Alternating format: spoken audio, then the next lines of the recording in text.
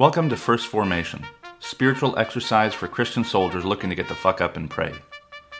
Join Pew Pew HQ every weekday morning to hear the good news through grunts and with grunts, in the unity of the Holy Spirit as one church, forever and ever. Fall in.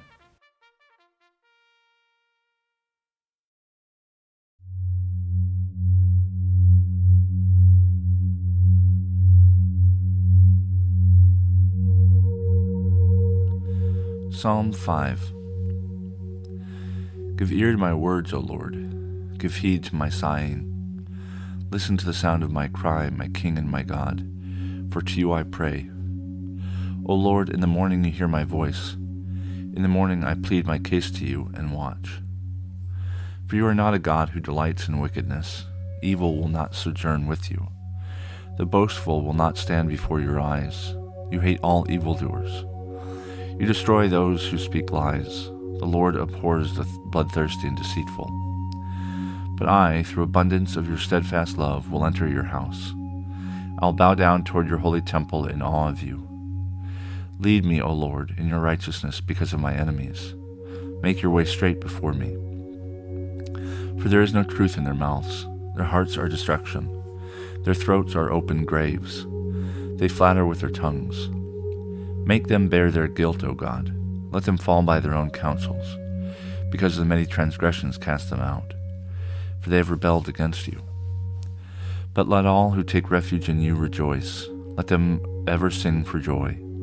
Spread your protection over them, so that those who love your name may exult in you. For you bless the righteous, O Lord. You cover them with favor as with a shield. Zechariah chapter 6, verses 9 through 15. The word of the Lord came to me. Collect silver and gold from all the exiles, from Heldai, Tobijah, and Jedaiah, who have arrived from Babylon, and go the same day to the house of Josiah, son of Zephaniah. Take the silver and gold and make a crown, and set it on the head of the high priest Joshua, son of Jehozadak. Say to him, Thus says the Lord of hosts, Here is a man whose name is Branch, for he shall branch out in his place, and he shall build the temple of the Lord.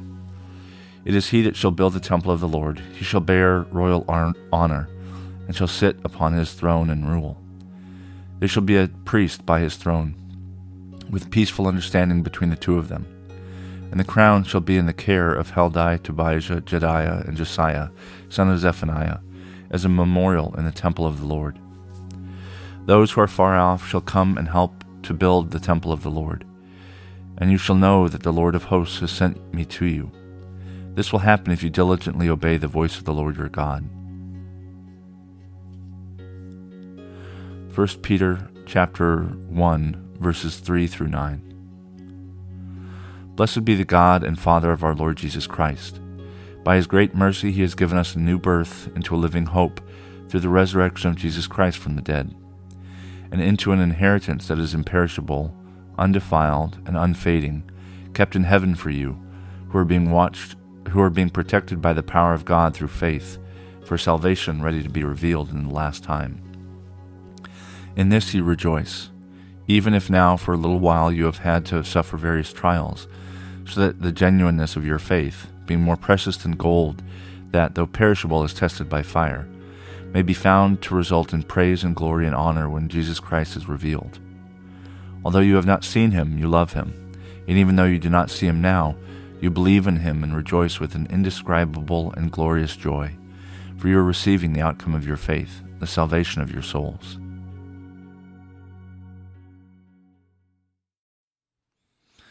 Good morning and welcome to the 17th Monday after Pentecost. This is Brother Logan Isaac broadcasting from Walkersville, Maryland.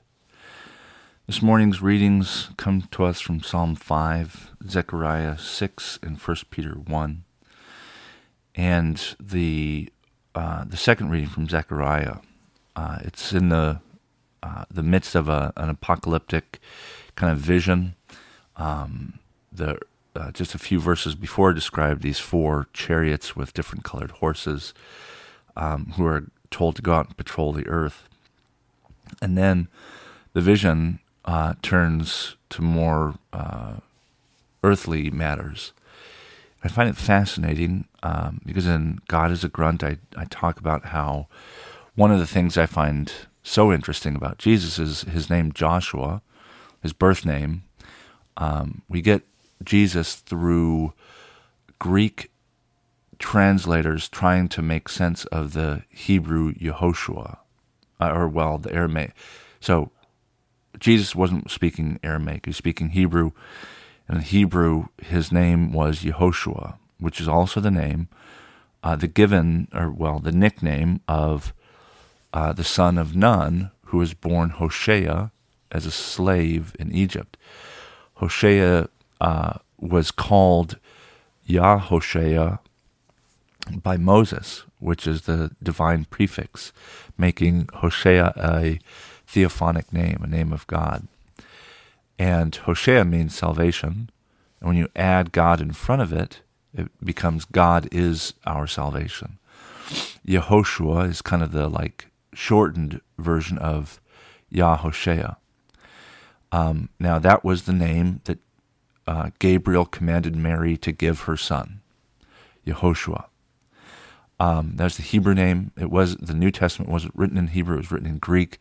So we have Greek writers who probably were familiar with Hebrew, but were writing in Greek, and the Greek transliteration becomes Iesos. That's just the closest you can say it in Greek. And Iesos, as it goes through Latin, becomes Jesu, and when it enters English, it becomes Jesus. But his name, and we have a name for it, his name is Joshua, but it's only through this weird, kind of cyclical problem that we get Jesus instead of Joshua. And the most famous Joshua is the one that has a book of the Bible named after him, the son of Nun, whose claim to fame is that he leads the people of God under the command of the commander of the heavenly hosts, which some people think is Michael, which is fine, I don't care, in taking Canaan, the promised land. So it's this military commander, right? Joshua. And the other one is Joshua, son of Jehozadak, who is the high priest when Israel is allowed to return from exile by King Cyrus of Persia after Persia defeated the Babylonians and the Assyrians and blah, blah, blah. So they come back, and Zerubbabel is the governor, and he is the at least locally, he would have been the one to be given a crown because he is the equivalent of a king, at least for Israel. And Persia was a benevolent ruler, but they were the ruler, and so it wouldn't have been exactly true to call Zerubbabel king, but Israel probably would have treated Zerubbabel as king. And Zerubbabel is the ancestor of Jesus, Joshua. But Joshua is important because as high priest, he is the person who rebuilds the temple, what becomes the second temple. The first temple is Solomon's temple. The second temple would theoretically be Joshua's temple. And it even says it in Ezra as well, but here in Zephaniah it says it pretty clearly. Here is a man whose name is Branch, for he shall be branch out in his place, and he shall build the temple of the Lord. So Joshua, on the one hand, is a military commander. On the other, he's the builder of the second temple, the same temple that's standing when Jesus walks the earth and performs miracles and is destroyed, that Jesus calls his own body. Joshua calls his own body. And let's just pretend that it's called Joshua's temple, just like we call the first temple Solomon's temple. So these two Joshuas prefigure Christ. And in the in the Enduring Word Bible commentary, because I look at commentaries, I just want to double check that what I'm saying is actually legit. The Enduring Word commentary says the same thing, that yes, in fact, this is a prefiguration of Jesus, that it is pointing ahead. David, the kingly line, his father, Jesse, is called the root. And now here we see that Joshua, his spiritual line, Jesus' spiritual line, is called the branch. So from root to branch, we have this king who's also priest. And the Enduring Word Bible Commentary points out, I was aware of this, but it gives a good example, points out that kings could not be priests and priests could not be kings. That was the point. That was the way God creates the communal society that follows God. And there is a story of Uzziah from 2 Chronicles 26, who tried to function as a priest but was stricken with leprosy because of his attempt. And so priest and king are supposed to be separate. And here, in this morning's readings, we see this description of them being one and the same, which again is this tipping the hat toward Jesus. And this is a vision. This didn't happen in real life. But Zechariah is calling for the crowning of Joshua, who will build the temple, calling him a branch, using language, agrarian language or arboreal language, trees, reminiscent of David's kingly line that was before the kingdom was divided. And so it's not a coincidence. It's not a minor thing that Jesus' name is Joshua, and what that would evoke, coming from the story of Israel. The two Joshuas, one is a military commander, and the other is the high priest who builds the temple.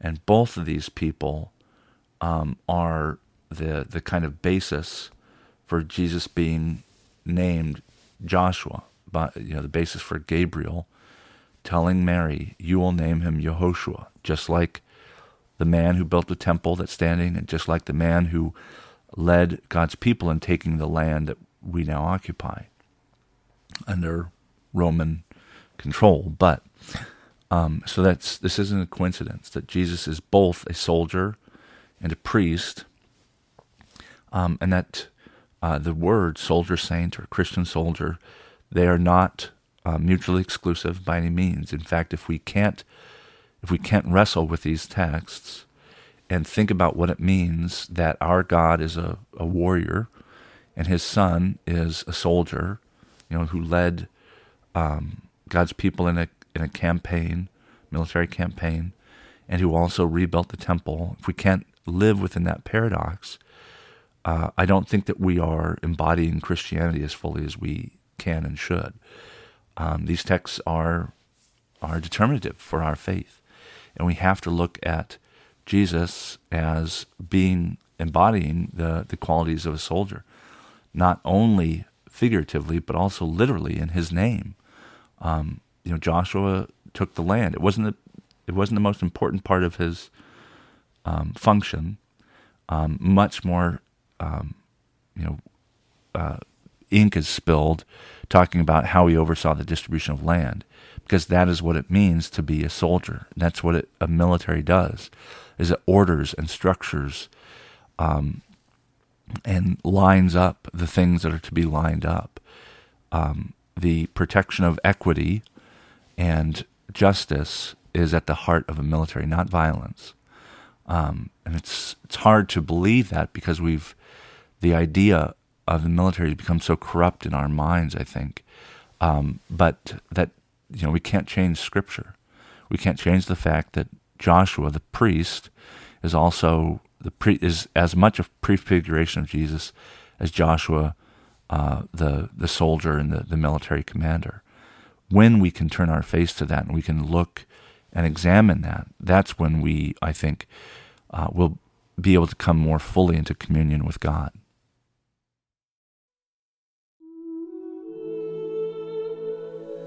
Prayer for those in the armed forces of our country, from the Book of Common Prayer. Almighty God, we commend to your gracious care and keeping all the men and women of our armed forces at home and abroad. Defend them day by day with your heavenly grace. Strengthen them in their trials and temptations. Give them courage to face the perils which beset them, and grant them a sense of your abiding presence wherever they may be. Through Jesus Christ our Lord. Amen.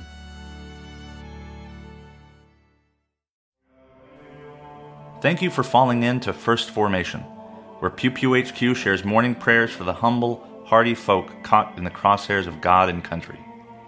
If you like what you've heard, you can participate in one of the three following ways. First, you can support the podcast at patreon.com/pewpewhq. You can contribute as little as $1 a month, and you can cancel at any time if I ever piss you off. Second, you can become a co-host by recording a lectionary reading for a future episode. Instructions will be provided, and you don't have to be a grunt to collaborate with Pew Pew HQ in this or any way. Finally, you can also record and send prayer requests of a minute or less. Prayers can be included in the episode, read anonymously if you wish, or kept private for me to pray for off-air. So there you have it, 3 ways to participate in First Formation. I hope you'll continue to listen, even if I can't convince you to jump in. This has been Brother Logan Isaac, always faithful, always family. Semper Familia.